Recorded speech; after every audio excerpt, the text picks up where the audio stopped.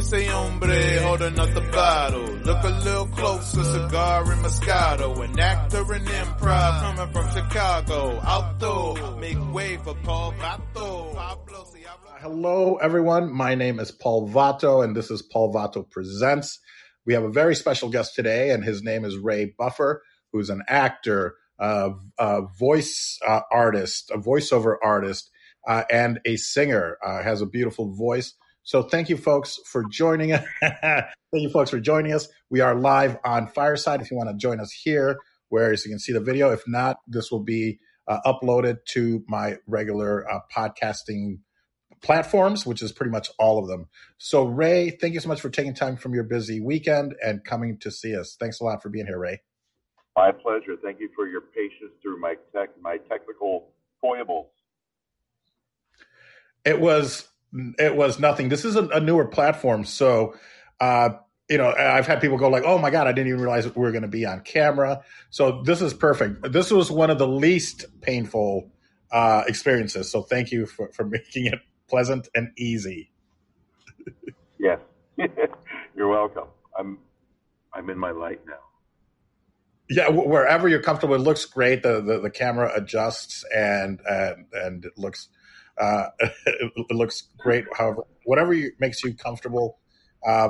So welcome, Ray. What's that? I'm going to play host to you. How's your day going? You know what? This is wonderful. Thank you for asking. My day so far, somewhat uneventful, which is always nice because I'm in Las Vegas. So any day that's not too crazy is always good. I've recovered fully from Cinco de Mayo, which is a Mexican high holy day. So, but nothing too exciting happened. It was kind of low key. I've been trying to not be around a lot of people.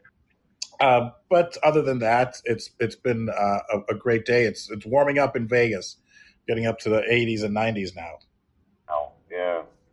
Vegas, when I first moved to California, Vegas was one of those places that I had to visit as a tourist, and I was just shocked, just the stifling 105-degree heat, dry heat. Coming from Florida, I was like, oh, my God, I don't know how people tolerate this, how they live, but I guess you get used to it, right? Like anything. Right, just like anything, because Florida is no slouch when it comes to heat, but it's more humid. I mean, well, it's humid as opposed to Vegas, where I get it. People are like, it's a dry heat. And I'm like, well, an oven is a dry heat, and I don't want to be in there. I mean, it'll hit 120. I've been around when it hit 120. Now I've had people come into, because I had a cigar store inside Binion's Casino for about 10 years and or a little bit longer. And I remember one customer specifically, I was like, oh man, it's a killer out there. It's like 120. And he was like, oh, it's not that bad. I'm like, well, where are you from? He goes, Arizona. I was like, oh, okay. All right. Cause he was like, yeah, it was like 124 when I left Arizona. So I was like, okay. Yeah. So, but it's bad. I remember driving from, when I lived in LA, we would make, of course, our yearly trek to Vegas. But one year I actually came 12 times. And it just so happened every couple of weeks, there would be somebody going like, it felt like every couple of weeks. Hey, my friend Rich Tellerico was directing Martin Short in a show in Vegas. He's like, buddy, I got to go out there anyways. Do you want to go? I'm like, sure. And then you get back and then, 2 weeks later or a month later, somebody would be like, hey, we're doing a Vegas trip. You want to go? And the Matt TV folks and whatnot. And I remember we're driving and we're in his, I think he had a Toyota RAV4. We're driving from, and we see that the world's largest thermometer, and it said like 112 or so, it was something crazy. And he looks at me, he's like, it can't be that hot, can it? We roll the windows down, and man, it was just like an oven. We're like, yeah, yes, it is. Roll it back up. Like someone took a hair dryer on the most extreme hot setting and blew it at you, right? Right in your face. Yeah, that was exactly it, with just air blowing right in your face, like from a hot air dryer. It could not have been described better, Ray. That's exactly the way it was. The thing about Florida is, you get like the sweat layer. It's like your natural biological air conditioner kicks in, and you create like this sweat layer that just follows you throughout the day. So once you pop that sweat in Florida, your you're one with the humidity around you. It's like you just symbiotically blend into your surroundings. So you don't notice the humidity once you break that sweat layer. I'm from Chicago originally, and of course we go from one extreme, the extreme of winter, to summer. And I don't think it's not as hot as Florida, but the humidity can also get pretty. I run hot as it is. I apologize as soon as I get on somebody's set and wardrobe, makeup starts working on me. I'm like, hey, give me some tissues, give me the little wax paper. I'll make sure I take care of myself. Oh, no, we'll take care of it. By the end, they're like, yeah, here you go. Because, the lights come on. They're like, take the whole thing. So I understand, but, and I'm in the cigar business. So I've been to Florida often, and also like Cuba and whatnot. So that humidity, it can be draining for me. It's like, at least for the first few days, like, why? Oh my goodness. Like, I'm just, I'm drained, but you're right. Once it builds up that layer, it's it's cooling, I guess. I guess that's the reason for our sweat, to give off the heat. Yeah. That reminds me of a story. One of the first movie sets I ever worked on, it was as a background extra. I was in Florida when I was in my early 20s. It was Ace Ventura: Pet Detective with Jim Carrey. And I'm sure that he didn't mean anything by it, but there's a scene with him in the pink tutu and the white undershirt, and they kept doing the scene over and over again. And between shots, his armpits would get very, very damp. And so there was a girl who was assigned to damp, dry him off between takes. And I think he, in a very Jim Carrey way, was like, "Where's my armpit girl? Where is she? Where's my?" And the poor girl was in tears. And I don't think he even realized it, but it was just one of those things, the movie magic and the dichotomy between comedy and real life and weather. It's just it's an interesting moment in time that for some reason that story sticks in my mind. And that is funny. And you're right. I think he probably saw the humor in it, and he's in no, disparaging her, but it is funny to go, "Where's my armpit girl?" Because that's what she's doing. Yeah. I mean, so now I don't feel so bad when people come and have to wipe my sweaty face. I mean, hey, whoops. I just wanted to make you feel better. That was the whole purpose.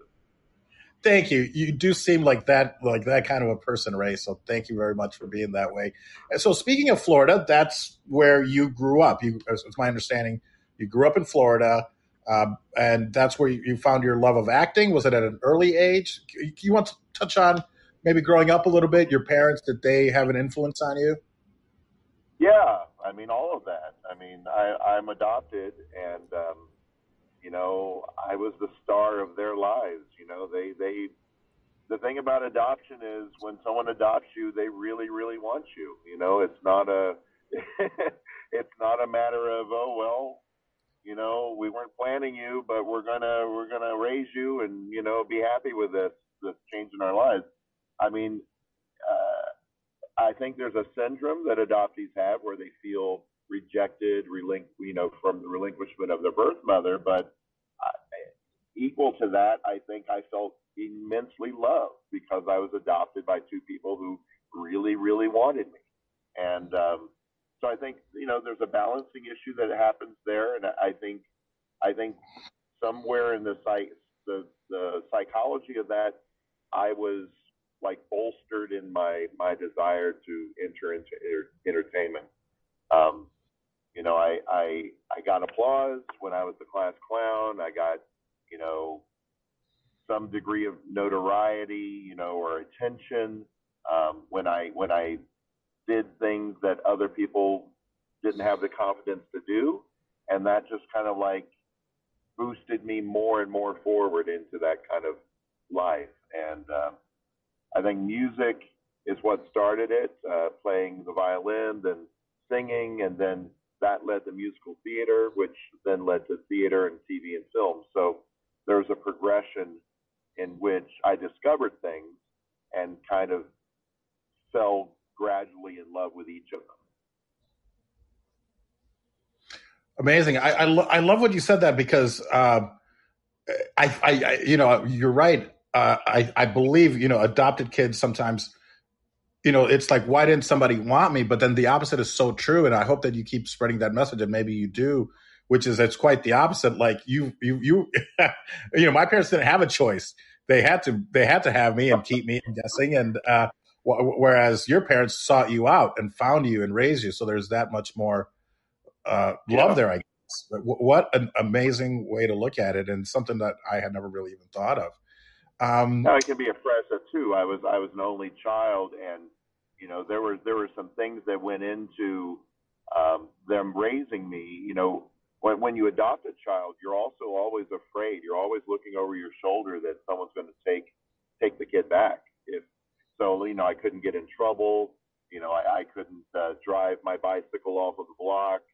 I couldn't go on school trips unless they chaperone. So there's an overprotective aspect of it too, because it's like, they wanted me so much, they also want to make sure they keep me, and so Sure. there's that kind of spills into the experience. Wow. Yeah. Yes. I would imagine that they were somewhat overprotective and maybe overbearing. And you answered my next question, which was if you have siblings, and I know that you tracked down, was it your biological mother? And do you want to touch on that and talk about that experience? Sure. Yeah. I mean, I was always curious growing up, and I always knew that I was adopted growing up. So, my parents didn't discourage me. But Florida is a what do you call it? Like a sealed records, closed records state. So you can't just go knock on the door of public records and get your adoption papers. I basically hired a private investigation company in the early 2000s, and after a few years, I heard from them, and they had, through whatever methods they used, they had actually acquired the original record. So it named my birth mother and her siblings and some of her parental information, her parents, and her interview at the time of the relinquishment. So, I had all this information I could read first and research.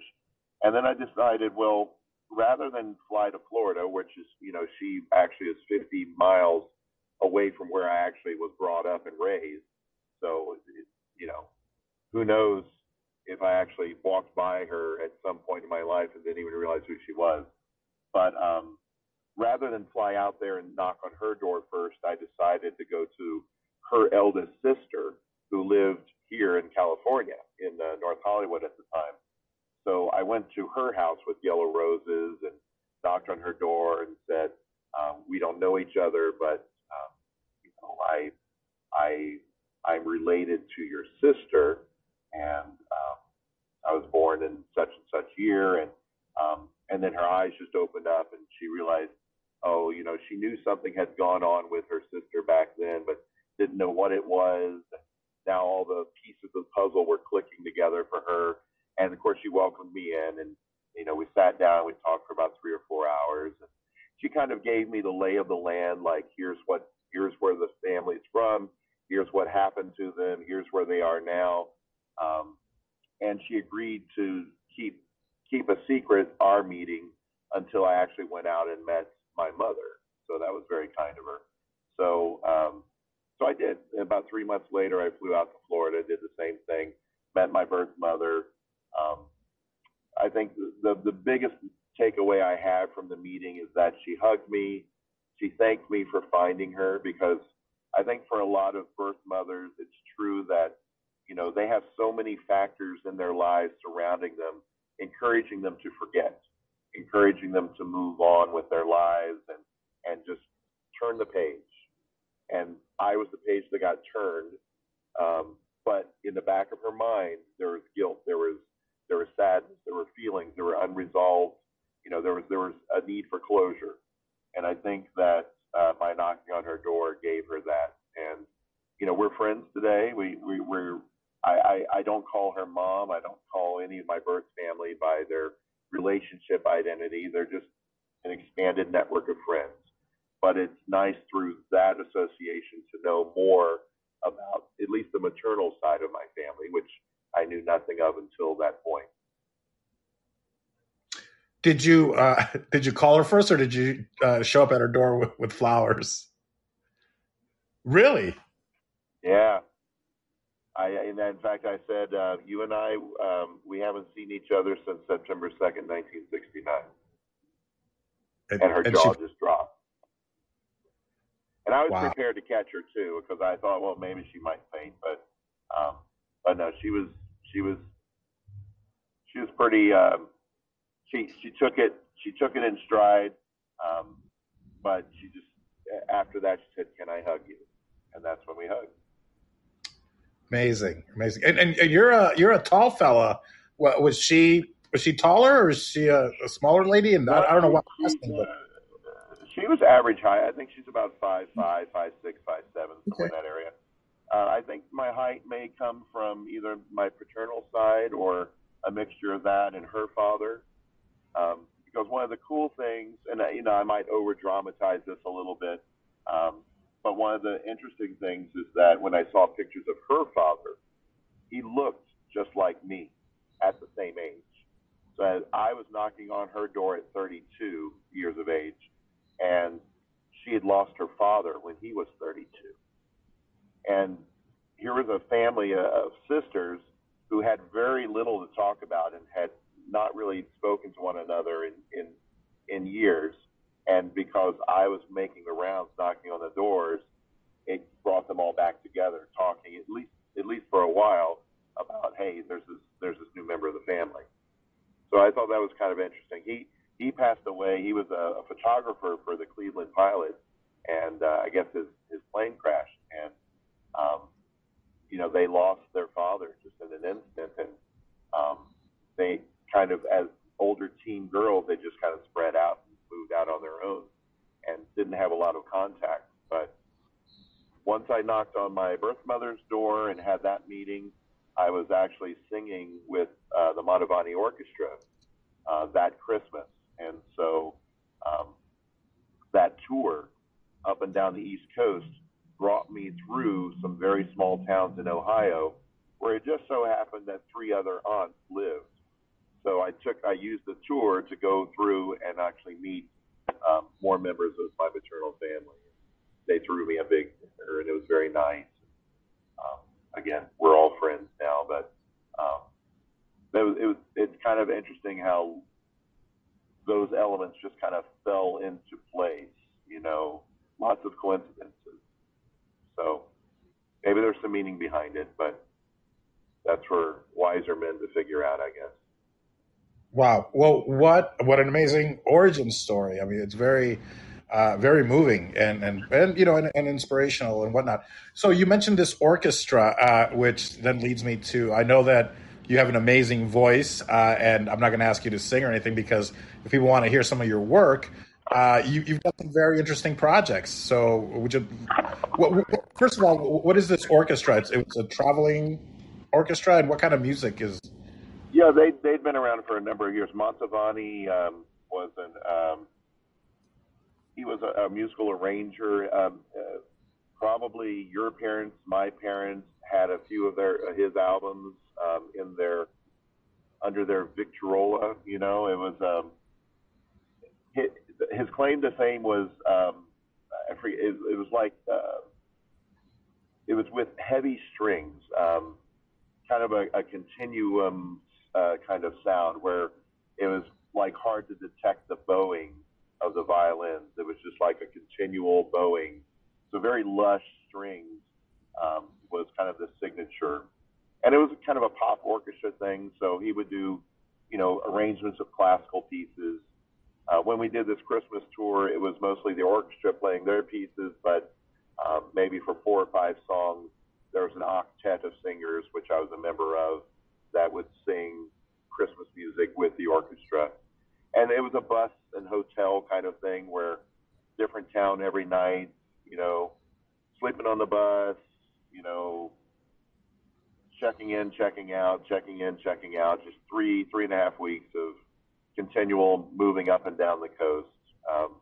But I did that for a few years. Usually happened every couple of years we'd have a tour, and I think I did that for 3 tours. But it just so happened that They were going right through these little small towns in Ohio that I had relatives in. So it just magically all took place that one year where I met my four birth aunts and my birth mother all in one fell swoop. Wow, amazing. And you never then connected with your with your biological father, is that? Yeah, I haven't connected with him. I know of him. I know who he is. I've connected with his daughters because, back in the day when I started searching, we didn't have these DNA tests. But in the last few years, I had submitted my genetic profile to 23andMe, and I guess in 2018 I got a hit, and it was names that I didn't recognize, names that I didn't associate with my maternal side. So I was like, oh, well, maybe this is the answer I've been looking for on the paternal. And sure enough, it was two half sisters who were born from my birth father and another woman. And out of respect for that other woman, he doesn't want to accept that I exist.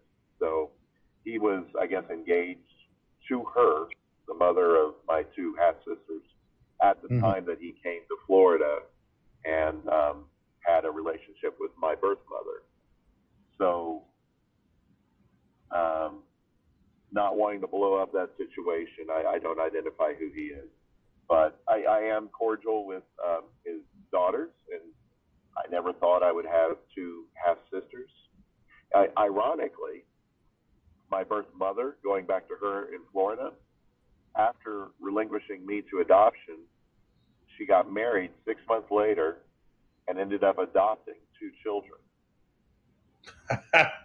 Wow. So she has two children that aren't genetically hers, but that she adopted after relinquishing me. So that compounds a lot of the emotions, I think, too. Sure it does. Sure does. But it sounds, obviously, everything that happens brings us to where we are now. And I'm sure, you've gone over that. And it sounds like they were very, inspirational and brought you up to let you do what you're doing now, which it looks like this is something that you love. And it sounds like they were maybe very encouraging when you were growing up and getting into, because it's not always easy to, for parents to go like, yeah, of course you should be an actor, unless, they're actors or know the life. I come from an immigrant father, and it's kind of like and he passed away maybe 2006, I think. So somewhere around there. So he started to see a little bit of the success, but not a lot of it. But I don't think even to the end he didn't really even get it. It was just like, oh, even when I went into business for myself, he wasn't very encouraging. So this is wonderful that they were able, that you had supportive parents that, I don't know, allowed you or encouraged you. Yeah, thank you guys. Thank you. Encouraged you to do that. Yeah, very much so. I think that it's interesting. I mean, yes, they loved me very much. They were very encouraging. But I also think, and I think a lot of kids identify with this, I think the smothering aspect, the overprotective aspect, is also what drove me to stay after school. It is also what drove me to kind of, try to have a life outside my bedroom, where, because I knew if I went home, it would just be reading comic books and riding my bicycle down the street and coming back. It was, I knew there was like a sheltered kind of environment waiting for me. So my ability to actually thrive or explore was really by staying at school after school and going into like a drama club or some kind of a rehearsal process for a show. So yes, they supported, but they also kind of like drove me into a direction that allowed me to become more independent. Does that make sense? Yes. Yeah. It makes perfect sense. So this started in either like grade school or middle school, and then went on to high school as far as the performing. And when did you decide that, hey, this is what I want to do?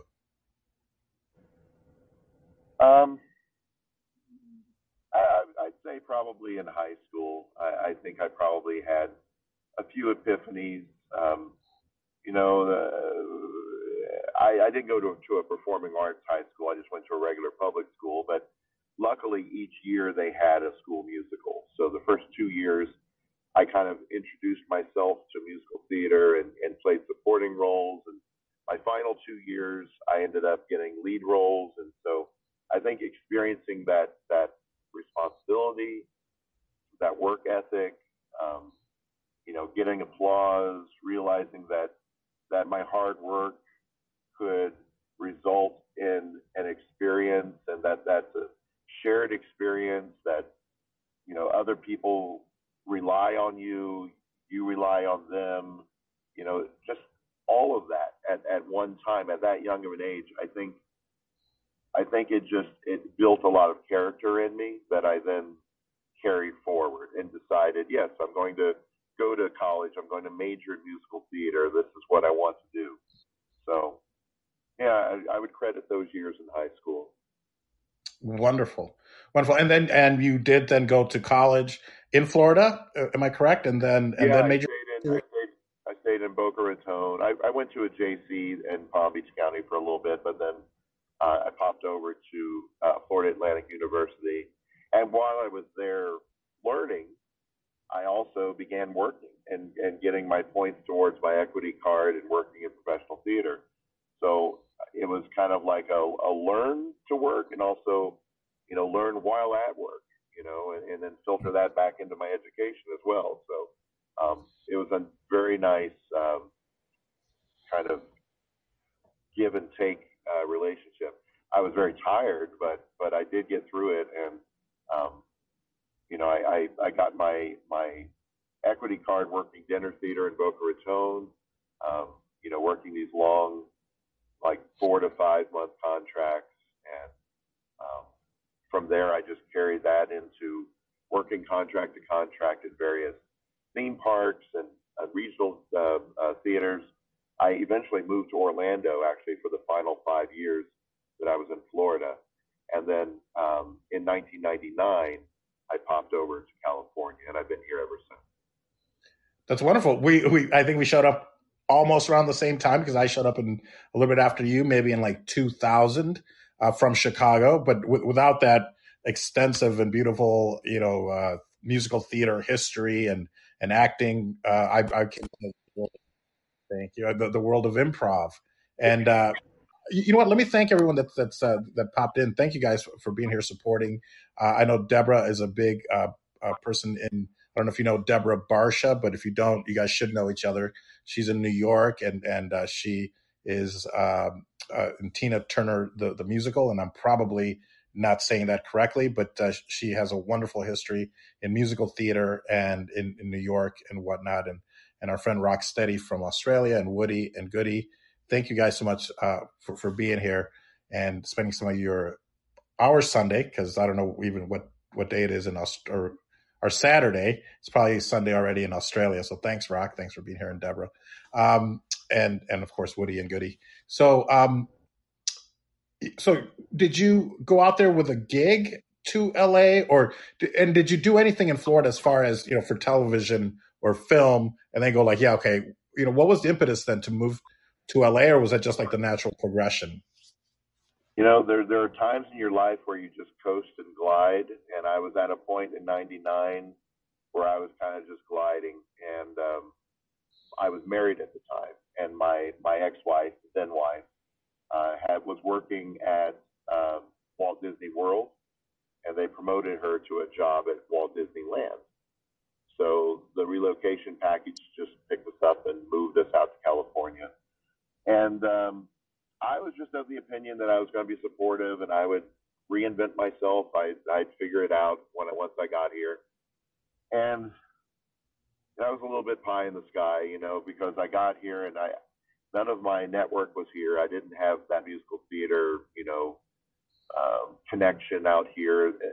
And what I could see of the theater scene out here it was mostly older celebrities from TV and film that were being asked to do a show, and that was mainly the kind of theater scene that I saw, at least from the surface, when I first arrived. I'm like, well, nothing there for me right now. So I had to start doing the background work and just work my way into TV and film. And, I could, because I was equity already, I could have joined SAG right away, sister union rule. But I decided to wait because we were still using Thomas guides back then. And I didn't know California. And if I'm being told to be in, Sherman Oaks at 5 a.m. on Chelsea Circle, there's 15 Chelsea circles in my spiral bound Thomas guide, So I'm like, well, I'm going to stay non-union, make my $57 a day. And that way, if I screw up and I go to the wrong Chelsea circle, it's not going to follow me. It's not part of my professional life. So I did about 6 or 7 months paying my dues until I kind of got the feeling that I kind of knew where I was going, and then I joined the union.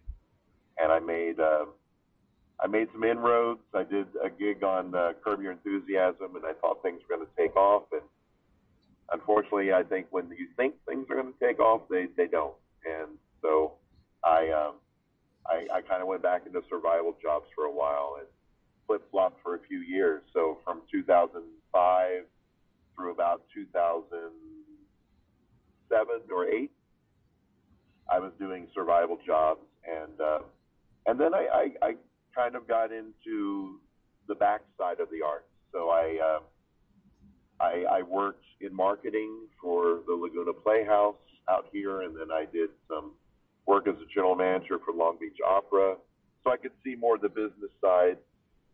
And then that kind of inspired me to go out on my own and start my own theater company, The Relevant Stage, which ran in the San Pedro area from about 2008 through about 2011.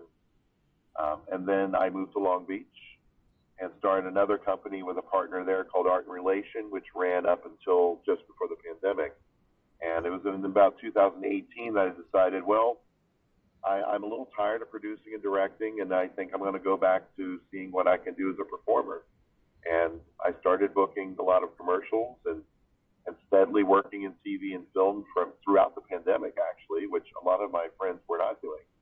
And for some reason I was. And the self-tape thing I found very invigorating because I could audition, for several things in a day as opposed to just picking one thing to drive to, and spend my day waiting to audition.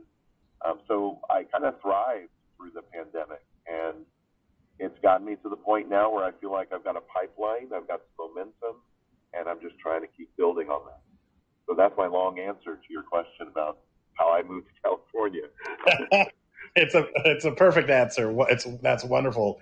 I mean, that's part of your journey. And I remember the days of the Thomas. Back in my day, we needed a Thomas guide. Yeah, where same thing. I remember getting lost.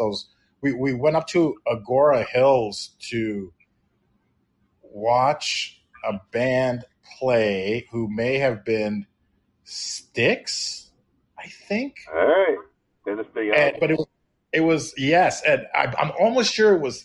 It must have been Styx, and it was almost like dinner theater. It was at the Canyon Club in Agora Hills. So I think we left like 3 hours early because it still took us a while to get there, but we were there way too early. And it was just funny to watch them performing, and everyone's kind of sitting dinner theater style, and it was like watching these old rock stars go. But it was an amazing show. We had a great show, but we were always getting lost. I remember once we were on the 101, and we took a wrong turn somewhere, and we were still on the 101, but it wasn't where we weren't in Hollywood. It was just awful, and of course the driving around for auditions and the parking and the meters and the gas and everything. The pandemic is the reason I really got back into acting. My businesses were closed in Vegas for 3-4 months, and then auditioning like this. You could be anywhere. So even a few months ago, I asked my agent, I'm like, well, do I need to move to LA? They're like, no, not yet. Everything is still this, when we need you, when you book something, you come to LA. So it's been wonderful. It's very liberating. The thing with self-tapes now, though, is that I think casting directors and producers have gotten less patient and more demanding. You know, they want 30 seconds of this. They want a full view of that. They want you, you know, against a blank backdrop, and you have to have good lighting, and you have to have your costume on. And, you know, it's like they want all these things that you might not have given them had you just driven there and walked in for a taping, you know. So it puts a little more onus on the actor to keep up with the Joneses as well, because, you know, the actor who's submitting for the same role that's competing with you might have a nicer backdrop, or they might have, you know, a 4K camera, or, you know, they might have, you know, beautiful costuming in their closet for the role, that some obscure role, you know. So it puts more pressure on us, I think, now that we've gotten used to self-taping to up the quality, up the ante. That is, it's so true, because, and you're right. It's almost, I hope no casting director hears this, but they're almost hypocritical, because when we go into their office, there's shit in the back wall, there's posters, you're in a room, there's noise maybe in behind the camera, and we're, you know, and we did it, they were fine, but now they're like, make sure you know, blank back wall. They've got all these requirements, and now you have to be a director, a technical person, a editor, you know, everything. So yeah. It's not easier. And it wouldn't be so bad if they were all uniform, but every casting director, every producer has their own nuances, their own way of doing it, and then you have to upload these things. And if your Wi-Fi is misbehaving, or, you know, you have a big file because they say they want you to do 4 takes of it, and it's a 3-minute scene, and now you have a 12-minute video with a 1-minute slate. You've got this 13-minute monstrosity that you're trying to upload. You know, it takes 3 hours to upload it. You know, it's almost to the point where we're back to driving on the 101 and parking and going in and doing 1 audition a day as opposed to 7. So hopefully there'll be some balancing out as we move forward. But I don't adhere to all the rules. Sometimes I just say, well, if you want this by, and also the deadline, you know, sometimes it's like same day they want this self-tape in by. So it's like, well, I rarely got same day auditions. I at least could calendar it 3 or 4 days in advance. But, you know, they want you to drop everything. And so sometimes, you know, I just, I cut corners, and you want it in, this is what I'm going to give you. Here, I'm in my car. Here's the audition. Here, I'm reading the sides, you know. And it's better to do that, I guess, than to miss it completely. So, and I booked jobs from that, you know. They'll say, oh, yeah, we saw exactly what we needed to see. I'm like, well, okay, good, thanks. And that's what it should be about. It should be about the work, not if you're lit properly or if there's a poster in the background. It should absolutely 100% be about the work. And it can be deceiving because, you know, if I've got the ability to do this, 10 times and then pick and choose the best one, you know, am I able to deliver that when I get to set? I mean, I'll bet that they've hired people that were amazing on tape, and then all of a sudden they get on set and they can't carry their weight. Whereas when you're in the audition live, you can't hide that. They're like, okay, yeah, they brought it and they did great. Or, no, can you imagine if we have this person on set? No, thanks. So it's yeah. And, you know, so I think there's more competition because everyone can do it until I'm happy, then I'm not going to send it, you know, so. I think it's become a little more of a cattle call now too. It's like everyone send us a self-tape in. It's like rather than, okay, we only want these 7 people to send us a self-tape because we've ruled out the other 93 people. But now it's like 100 people. So it's like, okay, and then what, do they only watch the first 5 and they find the one they want and they don't watch the other 95 because they got their tapes in a day later, you know? So right. It's a numbers game still. That's it. I mean, I feel like, you know, we can all do the job, but it always comes down to what are they looking for? So, but I love that you worked on Curb. It's, you know, one of my favorite shows. when I read into Jeff Garlin before Curb came out. So I must have gone back to Chicago, and we were at the Second City, and I was in the cigar business. So I remember I gave him a few cigars, and we were just smoking, and he was like, "Hey, I'm going to bring you in on, I got this show that we're doing. It's an improv show." And I was like, "Oh, okay." So I remember I sent him my headshots. I think every time I see him, I'm like, "You still got my headshot?" And he goes, "Yeah, I still got it." Got it. Yeah. It's right here. It's in the bathroom. I look at it every day. I'm going to send him some more. But so I've not done Curb, and then all of a sudden it's like, oh, the show's over. And then all of a sudden, what? It's back again? But that's wonderful. I saw the old clip of you on Curb, and fantastic, man. And so appropriate being in theater and in playing, a stage manager? Yeah, I was booked on that actually as a featured extra, and one of the ADs, second AD, came up to me and said, "We heard that you were a stage manager." I'm like, "Yes, I am. Yes, I have. I have worked as a stage manager." And he said, "Well, we have someone that wants to meet you and talk to you about something we're thinking about for the show." I'm like, okay. So he takes me, and then we go through backstage area. Then I get to a trailer, knocks on the door. Larry David pops his head out of his trailer and says, "So I hear you're a stage manager." And I'm like, yeah. Okay. Looks good to me. Bring him on. And so I shook his hand, and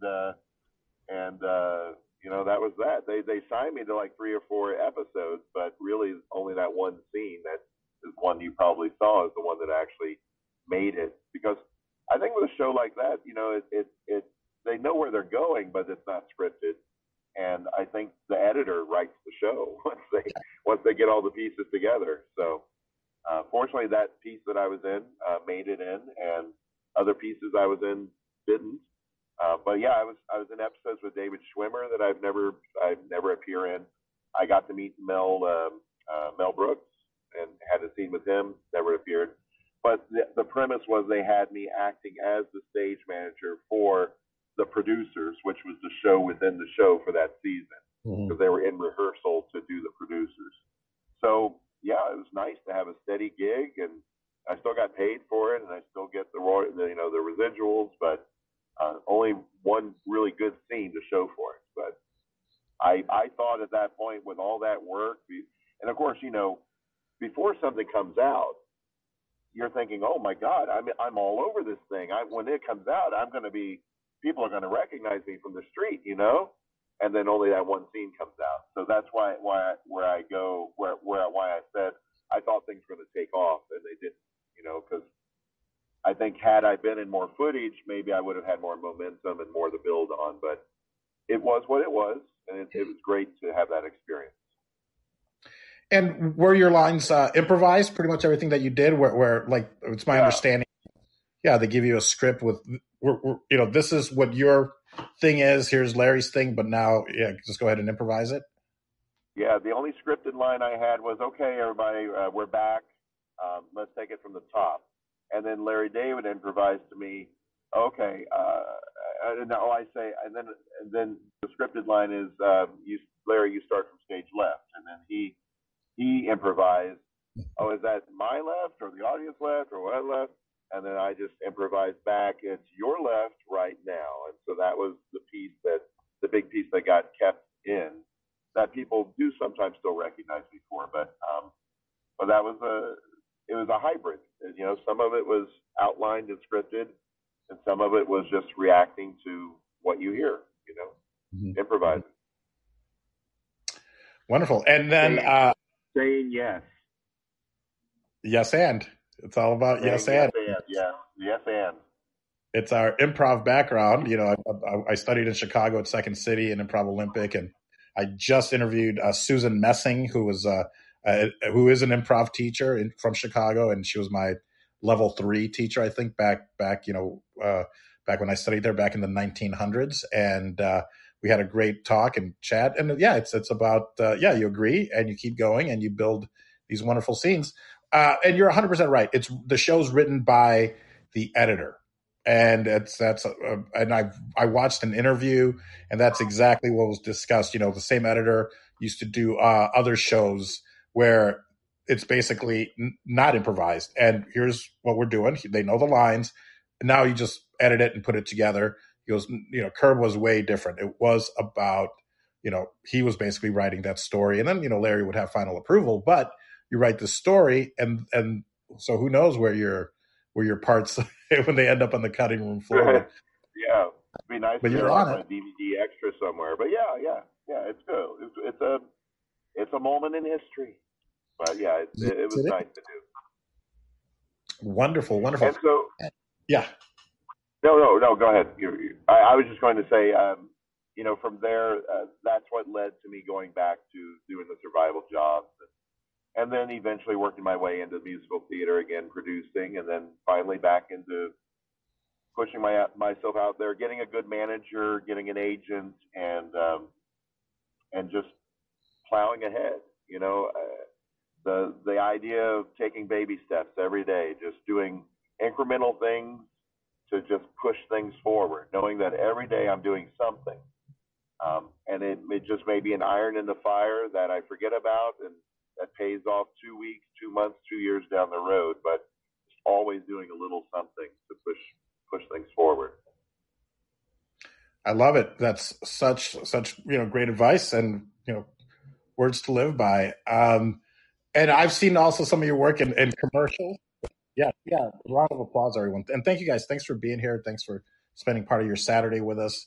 My guest, if you're just joining us or if you came in a little bit late, my guest is Ray Buffer, who's an actor, a singer, and what was the other thing that I put on your? Found my light. You found your light. It's very spooky light now. I don't know. Where did you leave off?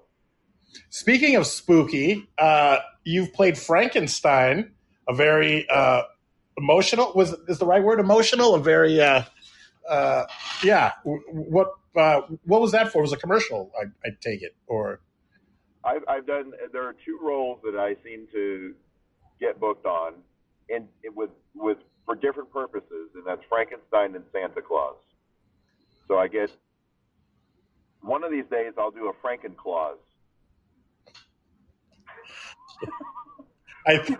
Yes, yeah, you have. Or Santa Stein. I'm not sure. Yeah, but yeah.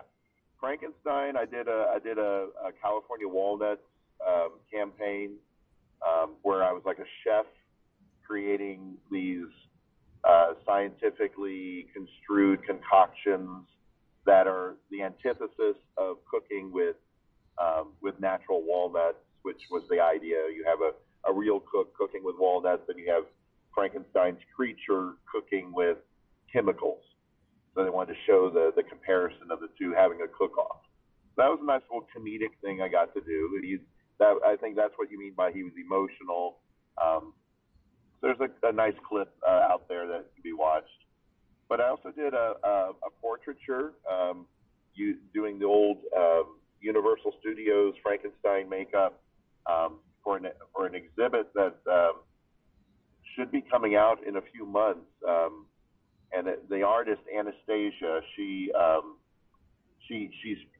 picked emotions and then uses like the Mummy and Dracula and all of the Universal monsters to represent these different emotions. So like Dracula represents gluttony, Frankenstein's creature represents depression. So we did like a sitting, after 3 or 4 hours of prosthetic makeup to do that.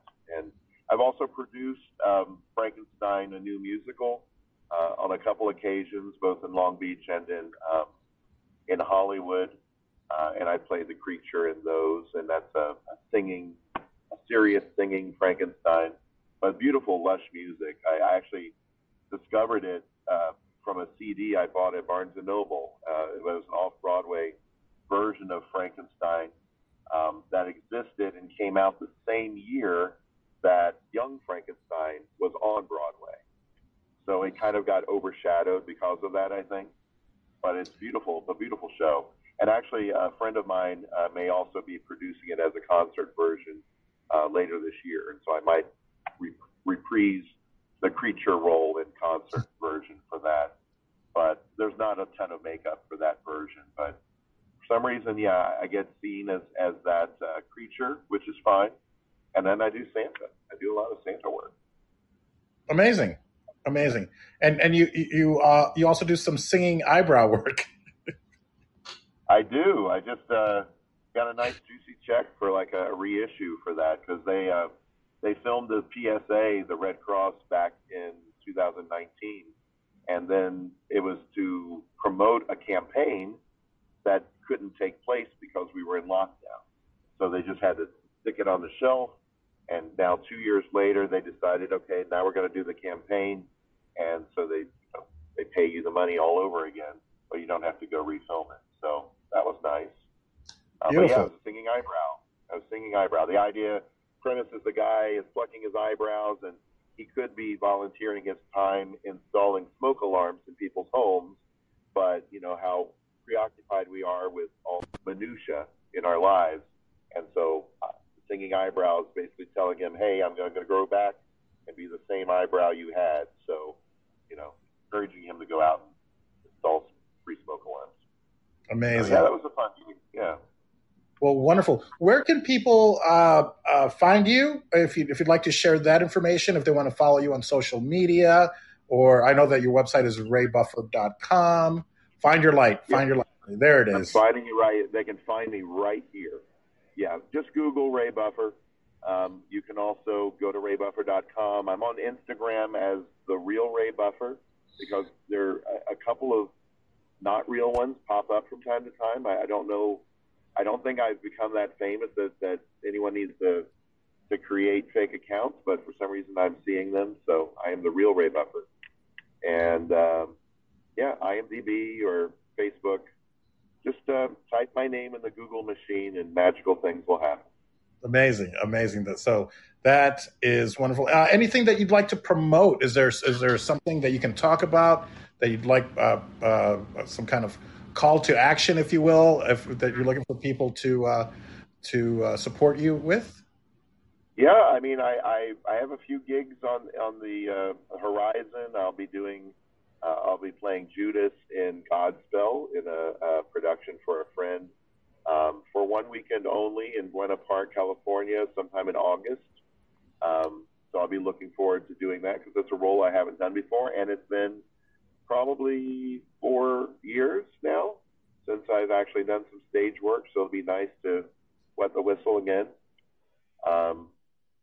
Next week I'm going back to Melt Pictures to shoot a video game character named Rusty in State of Survival.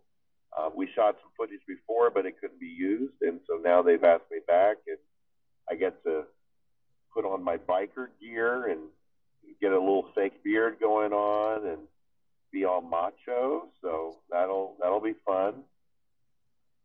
Other than that, I attended a screening today for a student filmmaker at USC, where I did a voiceover for an animated bear, and I got to see some excellent filmmakers there at USC.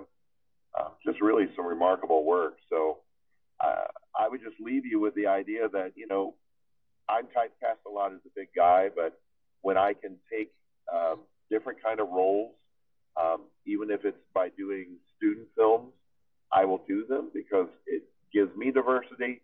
It also gives me exposure to the filmmakers of tomorrow. And, sure.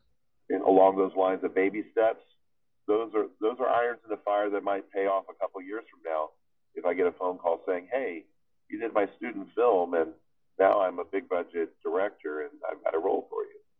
Never know.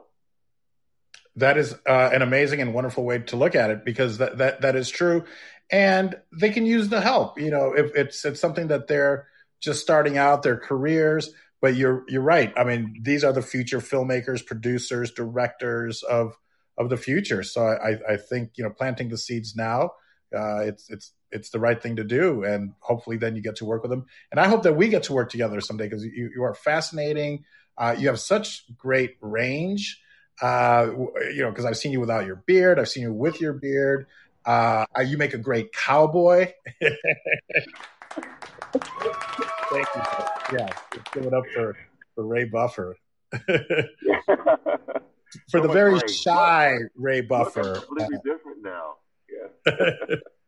Yeah, Oh, well, you need to come out to L.A. So when you do, I'll drive you down the 101 and drop you off somewhere. Perfect. I hope that maybe we can share a beer. I saw some of you do. What do you do? Hot tub beer time or beer? I have a little hashtag. There's no real purpose behind it. No one sponsors me per se yet, beer companies. But yeah, I do like a hashtag raise hot tub beers. So the hot tub is my office. I do all my casting submissions from my phone while I'm in the hot tub, and I will enjoy a different beer every day as much as I can, and throw a shout out to that brand and take a picture of myself enjoying it. You're onto something there. You have something there. So that is such a great idea, and I hope that somebody picks up on you and says like, hey, we need this guy to be one of our brand ambassadors. Maybe I should do a hot tub podcast. I think you should. I mean, I would consider doing it here on Fireside. I could join you. I mean, I have a community hot tub. I'm in a condo, so I could. I don't know, waterproof my phone and join you in some kind of hot tub conversations. I'm even wearing a cigar shirt. I figured you're from Florida. So there might be has a little cigar pocket on the side. So maybe we can have a cigar, and I don't know if you smoke or not, but we can have a cigar, share a cigar and some beer. What's your favorite? Do you have a favorite beer, or would you rather not? It's going to be sad for me to say, but I actually enjoy Miller. There's an I saw that. Yeah, go ahead. I agree. I mean, that's what really got me fascinated, because I saw when it said Miller High Life, which is the champagne of beers. Yes, I actually it was cheap and it has a nice peppery aftertaste that I can't find anywhere else in any other beer. And I actually went to an Oktoberfest with a friend in my early 20s and had a beer there that I just really enjoyed, and I never could place what it was. And I've been tasting all these beers ever since. And I go and have a run-of-the-mill Miller, and I'm like, there it is. There's that. It was a Miller draft I must have had at Oktoberfest, and that's what I've been tasting ever since, or seeking. Isn't that weird? Is there a Miller beer and then a Miller High Life, or is they all share that same aftertaste, whatever it is. I don't know enough about beer making to say what causes the taste, but whether it's Miller Lite, Miller Genuine Draft, Miller High Life, Miller anything, all of the Millers have this thing at the very end that no other beer that I found. Maybe Coors almost had it once, but really I haven't really found it in any other beer. I don't know what it is. It could just be some weird thing that only I taste, that is some culmination of carbonation and my tongue. I have no idea what it is. It could be unique to me, but maybe someone who's watching this and now or in the future will be able to tell us what that taste is. You know what? That should be our mission. I think we'll need to do some hot tub talks and then try to get to the bottom of this mystery, because now I'm salivating. I'm like, you know what? I could go for a beer. So. Well, yeah, let's plan a sequel, and we'll do the hot tub. I smoked a cigar a few times. I'm not a big cigar person, but I would go out and buy one just for you. See me smoke it. You won't have to. I could always send you some Vato cigars, because I make my own cigar. I have my own cigar brand, so we could. But yeah, you teach me a little bit about beer, and I'll teach you a little bit about cigars, and we'll have some great conversations. But Ray, if you have any final thoughts or final words, I'd love to hear them. But I really want to thank you for taking time from your schedule. My goodness, you pulled over in your car to do this. So thank you. And we'd do a part 2 if you'd like, and we can keep people abreast. Thank you guys. Yeah, a round of applause for Ray. Thank you guys, and for yourselves for being here. Rocksteady, Kurt, Woody, Goody, Deborah Barsha, whom I really think you should connect with. She is a musical theater goddess in New York, and I think you guys would probably have a lot to talk about. And that's a great thing about this platform, Fireside. The community is wonderful. It's somewhat curated, so it's not just anyone. It's not just open to anyone. And content creators, I would hope that you'd apply to be a content creator, because you could do your show from here if it's once a week, once a month, whatever it is, Ray. I think you've made a great addition to this community. Well, I mean, no one's ever asked me to consider doing that before, so I think you've lit a fire. So I will look into it. I've lit a fire on Fireside. I think that's appropriate. So, Ray, any final thoughts, any final words? And I know that people can find you at raybuffer.com. And, of course, just Google Ray Buffer if you want to connect with him and follow him on social media. And I'm at Paul Vatto, paulvatto.com or vatto.tv or y.at/theaterface, film camera, smirk, crying, laughing emoji, which that sounds ridiculous now that I said it. It's better just go vatto.tv. So that's why that thing's probably not going to work. Yeah, I don't speak emoji yet. But if you type those, it's really hieroglyphics, right? We're just basically digressing to Egyptian times now with emojis. That is 100% right. We've gone back to where we started. We've gotten rid of the alphabet, and now it's like you can find me at these emojis. You type those in, and there's paulvatto.com. So, yes, I'm sorry to interrupt, Ray. Any final words or thoughts? And if not, then thank you so much for being here. No, just thank you for having me. It was a pleasure to get to know you, and I look forward to getting to know you better. Thank you. And likewise, and folks, thank you guys. How about a round of applause for Mr. Ray Buffer? Thank you so much for being here. And we look forward to again. Find your light, Ray. Find your light. There it is. I'm going to invite the I'm so blinded. You can't look right into the sun. Bad. Thank you, Paul.